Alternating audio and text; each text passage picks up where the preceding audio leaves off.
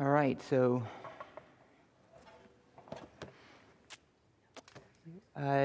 you're new. What is your name? Jim? All right, Jim. My name is Joey. Welcome, Jim. We're glad to have you this morning. That should be easy. That's my dad's name, so I think I can remember that one. Open up your Bibles. We're jumping in, or pull out your handout. Does everybody have a handout? I'm used to saying open up your Bibles, and we will do that. Ray will give you a handout. As you know, we kind of keep coming in and out, as much as I'm doing Sunday school, or I do Sunday school, into the doctrine of Scripture. The doctrine of Scripture. This is, I think, our third, maybe fourth time we've addressed this issue, and so we're going to continue. We've mentioned, as it says there in the subtitle, we've been talking mostly about Revelation, the issue of Revelation. We mentioned last time, I think this was maybe 3 weeks ago, we talked about the wisdom of God in giving us the written word, and what are the advantages of having the written word of God, and the way that He's preserved it, the way that He's used that to be dispersed among the nations, among people, that we can examine it, that we can study it, that we can read it, that we can copy it, and so forth. So we see the wisdom of God in that He has given us the written word. Now, we want to talk this morning about inspiration, and there's a lot here, so I'm going to try not to, elaborate too much, but stay and pretty much with what's on the slide and to go quickly so we can get through it, because I don't know when I will be up here again. So I want to at least complete this if possible. If not, we could do that next week, but I want to try to do it this week. Let me note that as we introduce this topic, we're just hitting the high points. We're not touching on everything. This is a large topic, as are all of these. These are simply meant to be introductory. And I want to also note that when we talk about the doctrine of inspiration, we're not talking about something that is simply interesting. We're not talking about something that is merely doctrinal, but it's highly personal. The doctrine of inspiration touches us, if understood, at the most intimate level of our existence. We want a divinely trustworthy source to know God, right?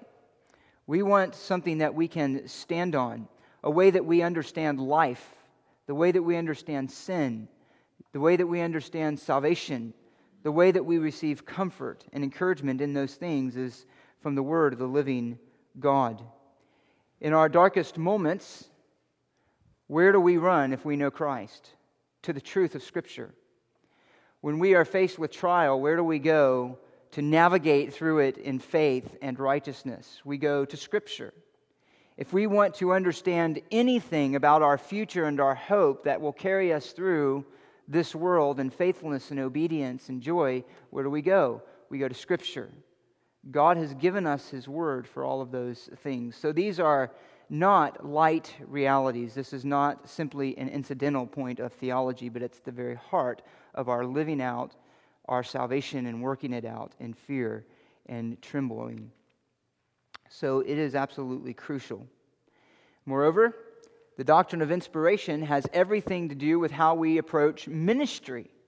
Why do we teach what we define, not we, but what we emphasize, expositionally through Scripture? Why are we committed to say our main task is to explain the Scriptures as God has given it in its context, what is meant by the author when it was penned, what is the Holy Spirit communicating to us? Why do we emphasize expository preaching? Why do we read through Scripture books a whole at a time in our Scripture reading? Why do we preach through books, complete books at a time? It is because we believe in the doctrine of inspiration. We believe in the doctrine of inspiration. So it is extremely important to who we are as Christians, to who we are as a church, and to how we know and glorify God with our lives. Now remember, I am going to try to move through this, but Jim, so you know too, stop at any time. This is not meant simply to be a lecture. This is not sermonic, but we are going to think through these things together. So anytime that you want to ask a question or make a comment that's relevant to what we're talking about, please do so. Please do so. Well, let's start with then the importance of inspiration. And here are some good quotes. Merrill Unger, was a great Old Testament scholar, says this: since all evangelical Christian doctrines are developed from the Bible and rest upon it for authority, the correct biblical teaching of inspiration is, as it were, the mother and guardian of all the others. A faulty view of the inspiration of Scripture is bound to produce unsound views and foster radical hypotheses. Another quote by J.C. Ryle, now with the Lord. Inspiration, in short, is the very keel and foundation of Christianity. If Christians have no divine book to turn to as the warrant of their doctrine and practice, they have no solid ground for present peace or hope, and no right to claim the attention of mankind. They are building on quicksand, and their faith is in vain.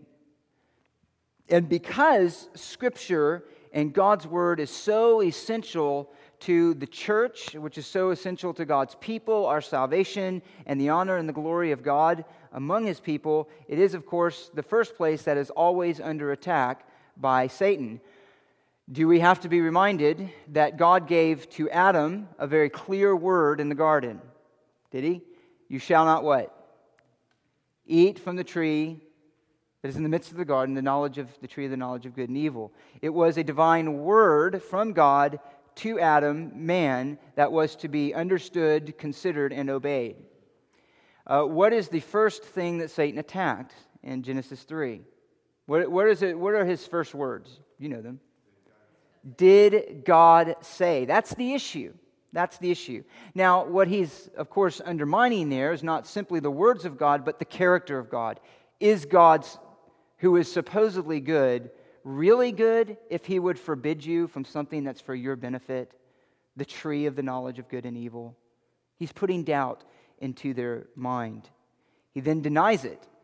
God said what? In the day that you eat of it, you will surely die. What does Satan say? You will not die. God is not trustworthy. His word can be denied because it is a false word. It is a word you cannot trust in. It is a word that you can reject, and in your rejection, it will lead to your true joy, to your true benefit, to your true everlasting good. And then, what did he say? He introduces deception. 4, explanatory, God knows what?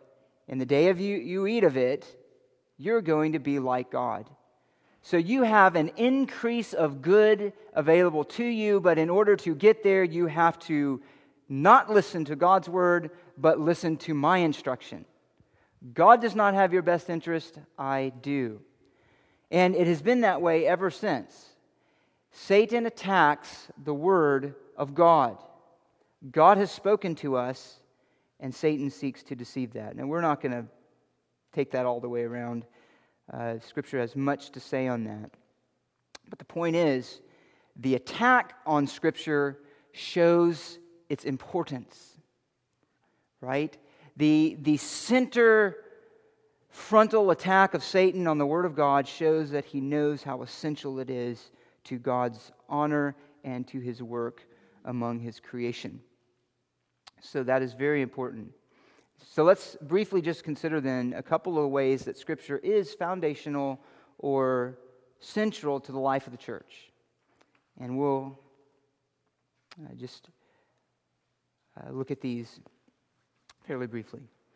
But let's look up these Scriptures. Maybe you could pick a Scripture. Somebody, we won't go through and assign them, but so if you get there before me, then we'll have you... Actually, no, I'm going to read them because, again, it doesn't come through clear on the recording if somebody reads it out loud. Okay, 5 reasons that inspiration is essential to the church. First, it's essential to the church's existence. It's essential to the church's existence. 1 Peter chapter 1, verses 22 through 25. Since you have an obedience to the truth, that is the truth that was preached through the apostles by the Spirit of God, purified your souls for a sincere love of the brethren, fervently love one another from the heart. For you have been born again, not of seed which is perishable, but imperishable. That is, through the living and enduring Word of God. For all flesh is like grass, quoting from Isaiah 40 here, all of its glory like the flower of grass. The grass withers, the flower falls off, but the word of the Lord endures forever. And only the word of the Lord endures forever. And this is the word that was preached to you. We exist because of the word of God and God's work by the Spirit through it. It is the foundation of the church, Ephesians 2:20. Now we could go to the Old Testament and of course make these, and we will later when we go through see this is true from the beginning of time. We already mentioned that briefly just by God's word to Adam in the garden. But I'm focusing primarily here on the New Testament. Just want to point that out. Ephesians 2:20, as we speak about the church. Ephesians 2:20, having been built on the foundation of the apostles and prophets, Christ Jesus himself being the cornerstone.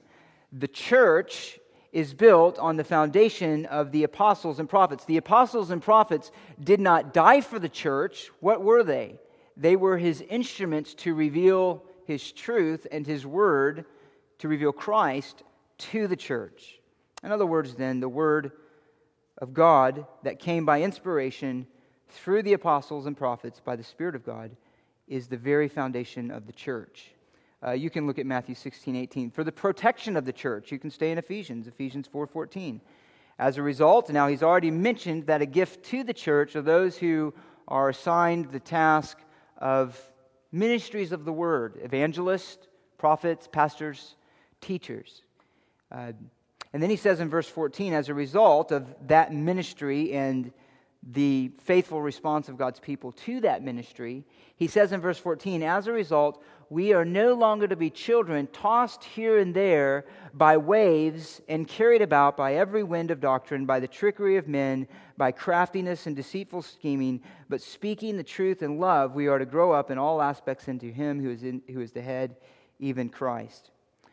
1 Timothy 4:1, we are to not be deceived by the doctrines of demons, but stand on the word of God. You can look up all of those verses.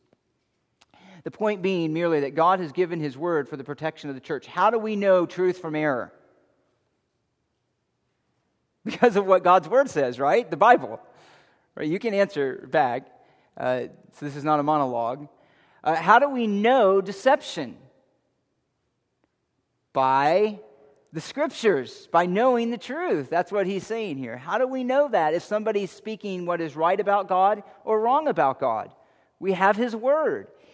We are, to a degree that we are ignorant of the word of God, to that degree we are susceptible to the deceptions of Satan. And we are susceptible to the deceptions of our own flesh. To the degree that we are ignorant of God's word and God's truth, to that degree we are susceptible to the deception of Satan. We need to know God's word. It protects us from spiritual error, those things that would destroy our soul. It protects us from weakness. It gives us strength. For the growth of the church, again, we can stay in Ephesians. We just mentioned that. Speaking the truth, we're to grow up in all aspects into him. How do we grow as a Christian? Do you grow as a Christian by separating yourself from the Word of God, never reading it, separating yourself from God's people, and just say, now I love Jesus, so I'm going to go off and form my own relationship with him. I'm going to shape my own ideas by my own wisdom, and I'm going to then become more like Christ. Is that how it works? Of course not. That's ridiculous. Ephesians or 1 Peter 2 says, long for the pure milk of the word. Who can finish that? That by it, Janice, you're our verse. Thank you. That by it you might grow in respect to salvation. It's the word of God. It's by the word of God that we grow.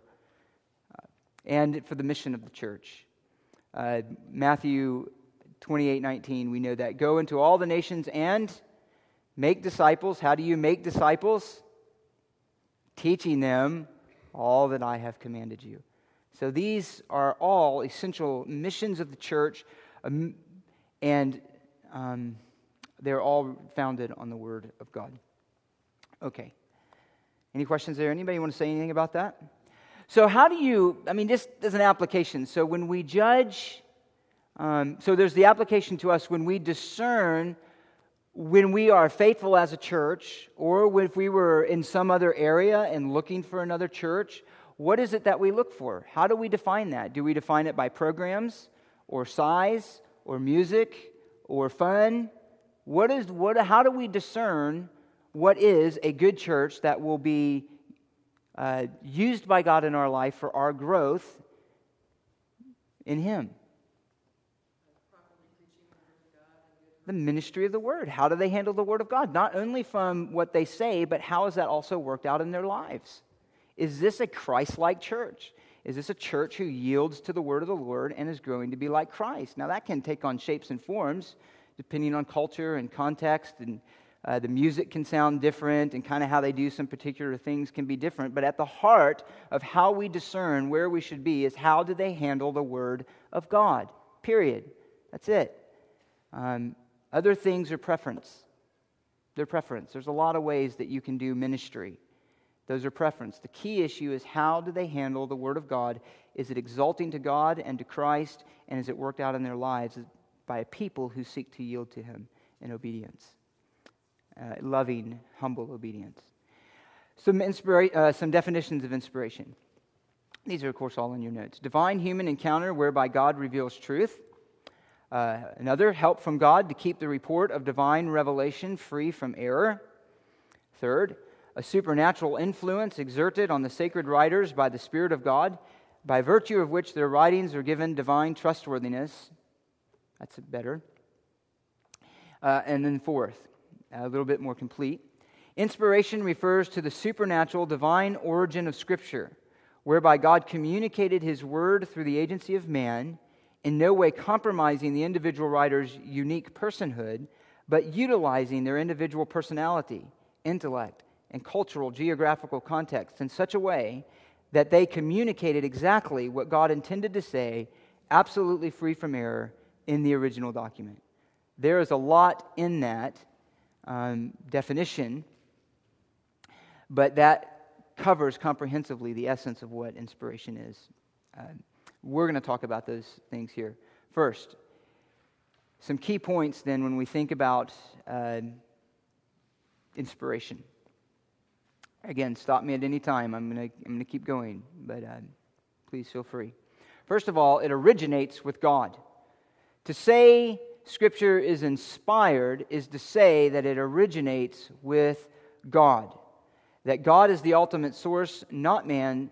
Scripture in this sense has only one author. Who did I read of? I think this morning, for whatever reason. Bill Nye the science guy, who rejects Scripture, rejects the gospel, read through Scripture apparently when he was younger. He grew up Episcopalian, I guess, this article said. He grew up Episcopalian, and says he read through Scripture twice when he was younger and made notes, and then was convinced that it was not the Word of God, in essence. And that amazes me. That just, frankly, is just amazing to me, and marks what spiritual blindness looks like. What does darkness look like? And many of us, I wasn't saved till I was 23, so had the same experience before we were saved. Paul, in some ways, had a similar experience where he read it and he believed it to be the Word of God, but wrongly so. And so he crucified. He had a wrong understanding of the God revealed there, and crucified, persecuted Christians. But what I say that for this, what is amazing about Scripture to a believer, and to really anyone who comes to it reasonably, is that you read from Genesis to Revelation, a document written over approximately, how many? 1,500 years, roughly. By how many authors? About 40 different authors from all over the map in terms of their position in life, in terms of their cultural context, in terms of their education. And yet you read Scripture with one voice. You can easily reference understanding each passage in its own context, in its own right. But you easily reference from Genesis to Revelation, to the prophets, to poetry, to the historical. From wherever you are in Scripture, it speaks with one voice. Why? Because it has one voice ultimately. That is the Spirit of God. It originates with God. In that sense, it has only one author. 2, inspiration refers to the document, a.k.a. autograph. You'll hear that word sometimes, is why I put it there. Autograph simply means the original document, and not the individual writer. Now that's an important. God inspired the written word, not people per se, and we'll talk about this a little more. I'm just laying these out here before you, out here to you. When we speak of inspiration, we're speaking primarily of saying that Ephesians is inspired, Romans is inspired, Genesis is inspired. The Psalms that we have recorded in Scripture are inspired. That's what we're saying. We're not saying that Paul, as a man himself, was simply inspired. That everything, he wrote things that were not recorded in Scripture because they were not inspired. What is kept for us is inspired. So we just got to remember that we're talking about the document primarily and not the individual writer. Again, it's not to the exclusion, but that's not what inspiration is particularly referring to specifically. This is to affirm that God inspired then actual words, not simply thoughts, ideas, or general spiritual truths. We would affirm, though you may not call it this, hopefully maybe afterwards you may, but that's not as necessary as just to be aware of the terms. Verbal plenary inspiration. That means that God inspired actual words, and all of the words in their fullness in Scripture are given to us by God. Sometimes someone will use the word infallible, but they don't mean by that what we mean. They simply mean sometimes by saying Scripture is infallible and only infallible, mean that generally the spiritual truth that was found in Scripture is trustworthy. But they don't necessarily mean that it is without errors historically, scientifically, or in other ways. They're not saying that. So they would still, somebody could say, I believe it's infallible, but I still hold to historical errors and all kinds of other issues with the actual text. But we would reject that and say, no, Scripture is inspired in every part down to the jot and tittle. Not simply ideas or general truths, but actual words are inspired. And this is a very important point. Very important point.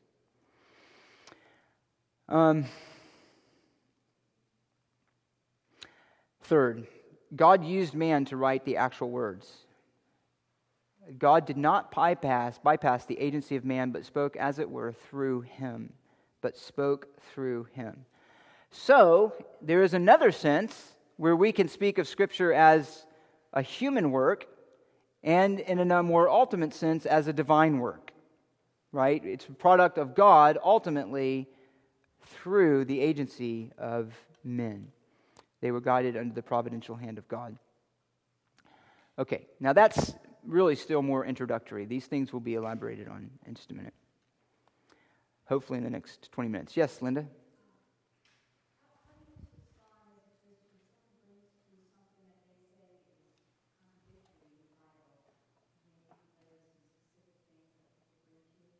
Mm-hmm. Yeah. Well, that's again knowing Scripture. The things that people bring to us as contradictory aren't contradictions. It comes from a clear ignorance of Scripture. So, for example, how do you have you shall love your neighbor, right? Love your enemy, and then you have in the law an eye for an eye and a tooth for a tooth. That seems rather harsh, doesn't it? Well, if you know the context of Scripture, an eye for an eye and a tooth for a tooth is emphasizing not retribution, but justice. He is to say that the penalty is not to exceed the crime, that there's to be an equal consequence for a crime committed. He's emphasizing justice there so that retribution would not be taken too far. That's the context of what he's saying in the Old Testament law. In the same law, he says that you are to love your enemy. When you have someone who is your enemy, a foreigner in the land even, you're to still care for them if they are without clothing, if they need food, and those type of things. So it's simply understanding Scripture in its context. There's example after example if you want more. Does anybody else have one that stands out to you, where somebody will say a contradiction?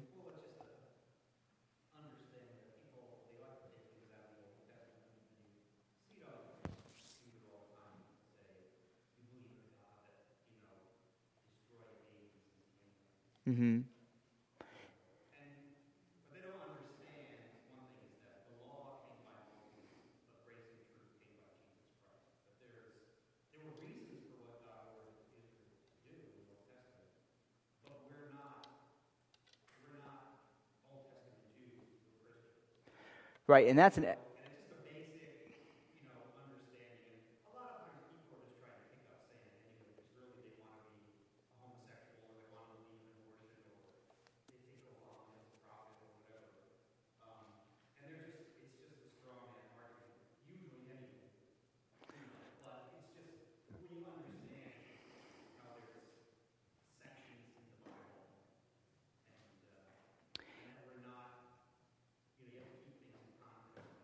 Yeah, and that's an excellent point. And Paul's bringing up several issues there. So not only understanding that particular, which is what he's saying in context, but also understanding the progress of revelation. So I want to just, because that is a big enough issue that I want to make I want to add a couple of points to what you're saying there, just for our own thinking. For some reason, I was thinking about that just recently. But, so for example, about destroying whole people groups in the Old Testament. How does that fit with a merciful and a loving God? For one thing, when God commanded first of all, we start with an understanding, well, the God of the Bible is the owner of creation, and all of creation has fallen into sin and rebellion. So death is a normal consequence of sin. So really, God is just to destroy every nation if he chooses to do so. He's not unjust to do that. He's not unjust to do that. So we have to understand the nature of God from beginning in Genesis 1 through 3 and the condition of man. That's one thing. The wages of sin is death. Secondly, that when God destroyed these nations in the Old Testament, they were not, so for example, like Islam that says go out and take over the world. These were specific nations in a specific area of land. So that's a totally different scenario. And with that, these nations were very wicked nations. These were nations that even an unbeliever would look at that time and say, well, they probably were worthy of being destroyed because of their violence and their gross immorality of these nations. So God is not acting, so for example, against simply a peaceable people who happen to be in the way. He's executing judgment as their creator on those whose wickedness was excessive, was exceedingly great, and would have been an influence also on his people. Thirdly, you cannot look at that command of God to the exclusion both of God's declarations of mercy in the Old Testament and ultimately outside of the light of the cross, where God himself bore his own penalty, that own wrath that he executes at some times and then ultimately would bear himself in his Son. And fourthly, in the progress of Revelation, is understanding that under the Old Covenant, Israel stood in a different position than does the church. In this way, God used Israel as an instrument of his judgment on nations. He does not use the church as an instrument of judgment on the nations. He doesn't do that. He works through government. He does work through nations, but it's not specifically the church, which is from every tribe, nation, and tongue. So it was right for Israel to do things, and it was righteous that it would be unrighteous for us to do. So all of those, and actually other things, come into play into understanding that. But that is, again, we have to know the Word of God. We have to know Scripture. That's why we should always be growing in our understanding of it. So that was enough, Paul. I just wanted to add those things only because I think those can be misunderstood and be easily confusing. Let's go through these quickly. Inspiration, Scripture's testimony. The prophets and apostles understood themselves as God's mouthpiece. You can look up all of those scriptures. When they spoke as God's mouthpiece, they understood it to be so.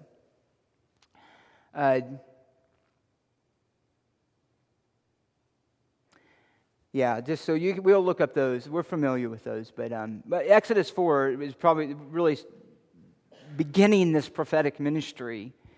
Is he tells Aaron, because God's revealed himself to Moses. Moses told Aaron, he says, what was Moses? He told Moses, you will be like God to Aaron. Why? Because you're giving him the words that I'm giving to you, which, are the words of God. Direct speech, such as thus says the Lord, is used over 2,000 times in the Old Testament. Over 2,000 times. And God said, the Lord said. When you read through the prophets, particularly, it's the most dramatic, of course. You have the prophet speaking, and then it immediately goes to the first person of the Lord. I say, thus says the Lord, and then he's speaking in the first person, which is a rather dynamic reality to God's revealing himself through the prophets. Phrases, Scripture says, God said, the writer said, Spirit said, are interchangeable. You can look up those verses. You can have the same passage of Scripture referred to in all of those ways. The Spirit said, David said, Scripture said. It's all the same. What Scripture says, the Spirit says. What Scripture and the Spirit says, they said through a human instrument, right? That's inspiration. Lastly, Jesus and apostles appeal to minute details of historical facts of Scripture. Again, you can look up those. So those are examples, particularly of Galatians 3. He makes an argument based on the singular or the plural of a word, and so forth. You can look up all of those. So Scripture clearly sets itself out as being the Word of God, being the Word of God. Some more. Scripture affirms, I really wish we could go through all of these. Let me just look at one thing here. I didn't want to go through these too quickly. Do what? Okay. We'll go through. Let's just look at some of these because we're not going to finish this all today. It'd be ridiculous to do that. Let's just look at some of these so they're in our mind, and we can finish this up next week. Scripture affirms previous Scripture. Let's see. Daniel 9:2 is a good example. You're familiar with that. Daniel 9:2. In Daniel 9, the prophet Daniel is here anticipating the end of the captivity of God's people. The end of the captivity of God's people. After he took them into exile, first, of course, the northern kingdoms by Assyria in 722 BC. But now Daniel's referring to God's judgment of the southern tribes, or Judah primarily, who were taken captive. Finally, it was 3 phases, but finally in 586 BC by Nebuchadnezzar, the Babylonian king. There's 3 ruling powers during this time. There's Babylon, the Media-Persia Empire, and then the Persian Empire. And so Daniel is now at the end of this, in the end of his life, and he is in chapter 9, verse 2. He's anticipating the end of this captivity. And so he says, in the first year of his reign, I, Daniel, observed in the books, which are going to come into sharper focus here. What books? The number of the years which was revealed as the word of the Lord to Jeremiah, the prophet, for the completion of the desolations of Jerusalem, namely 70 years. So Daniel is reading the books, Scripture. He's like, God said that this is only going to last 70 years. We're coming near the end of this 70 years, so let's prepare for God's deliverance, essentially. He says much more there, but it's essentially, so he then enters into prayer and simply confessing their sin, the rightness of God's character of sending them into judgment, and also anticipating God's mercy and grace and faithfulness to his own word by delivering them. What is he referring to? Jeremiah 25:11. God said through Jeremiah, this is anticipating this captivity and its length. God says through Jeremiah, this whole land will be a desolation and a horror, speaking there of the destruction that is going to come. It was a siege that was horrible. Read Lamentations that tells of the tremendous suffering that God's covenant people endured through the starvation as they were being surrounded by the nation of Babylon. And yet, God brought great suffering on them. He says, this whole land will be a desolation and horror, and these nations will serve the king of Babylon. How many years? 70 years. There it is. Later he describes that as being because of giving the land the rest for the Sabbaths that it never enjoyed while his people lived in disobedience in the land.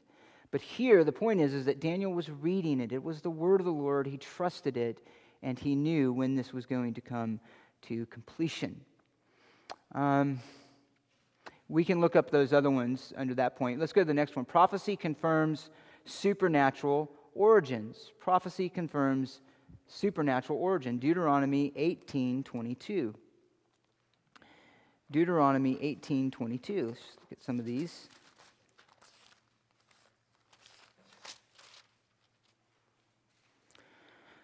When a prophet speaks in the name of the Lord, if the thing does not come about or come true, that is the thing which the Lord has not spoken. Well, you wish that could be applied to much of what goes on into the church today. But the way that argument usually goes, just as a footnote here, and I'm speaking to pastors within the charismatic movement,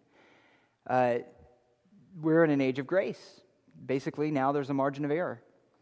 That we have prophets in the church, and so prophets can make claims that ultimately don't come about because, well, they're fallible too. That is a redefinition of prophet, what a prophet is. Here, when a prophet speaks, it has to come true. When they say, thus saith the Lord, whatever the Lord thus said better come about, or you're a false prophet. And let me, as a footnote here, that's why often when you read in the New Testament or the Old Testament, when God established a prophet, He let a near prophecy come true, which established them as a prophet in the land. Samuel's a great example here, so that when they looked forward to future things, they had the confidence of the people. They had been proved a credible witness of God. The prophet has spoken it presumptuously, you shall not be afraid of him. Now let's look at Isaiah 44, 6 through 7. Isaiah 44, 6 through 7.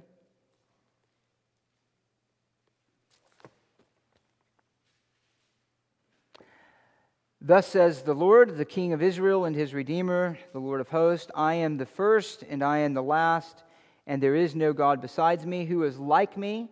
Let him proclaim and declare it. Yes, let him recount it to me in order from the time that I established the ancient nation, and let them declare to them the things that are coming and the events that are going to take place.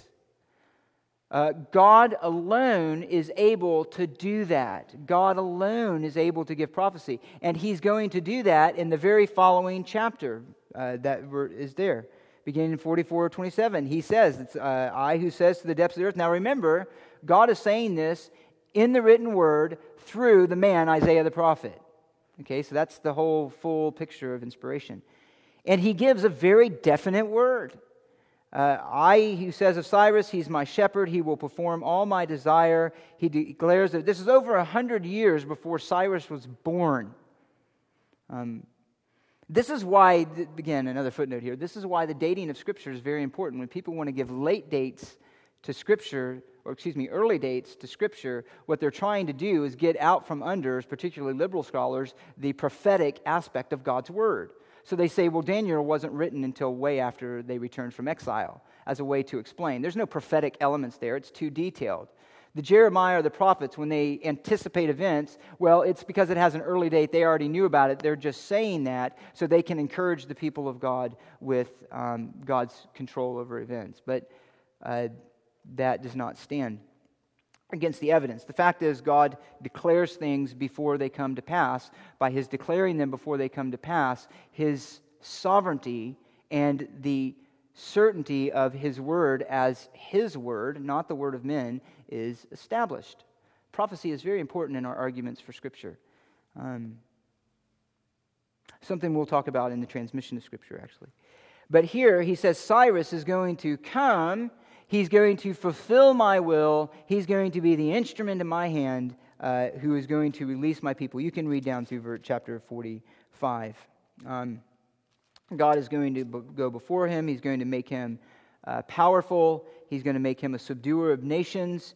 And in fact, by doing that, he's also going to make him the instrument through whom he brings release to his people, release from captivity. The point being that prophecy confirms the supernatural origin. Do man do that? Does man name somebody by name over 100 years before they're born? Show me a writing among men that does that. There are none. There are none. I'm tempted to go in a different direction with that, but let's move on. Jesus' life conforms to prophetic Scripture. That's pretty significant. Jesus' life conforms to prophetic Scripture. Matthew 1, 22 through 23. And we have just a couple of minutes, so we'll just mention this here and we'll pick it up here next week. And then we'll look at the text specifically that you're thinking of, 2 Timothy 3:16 and 2 Peter 1, 19 through 22. Matthew 1. Matthew 1, 22 through 23. Now all this took place to fulfill what was spoken by the Lord through the prophet. Behold, the virgin shall be with child and shall bear a son. They shall call his name Emmanuel, which translated means God with us. Now where is he quoting from here? Does anybody remember? Isaiah chapter 7.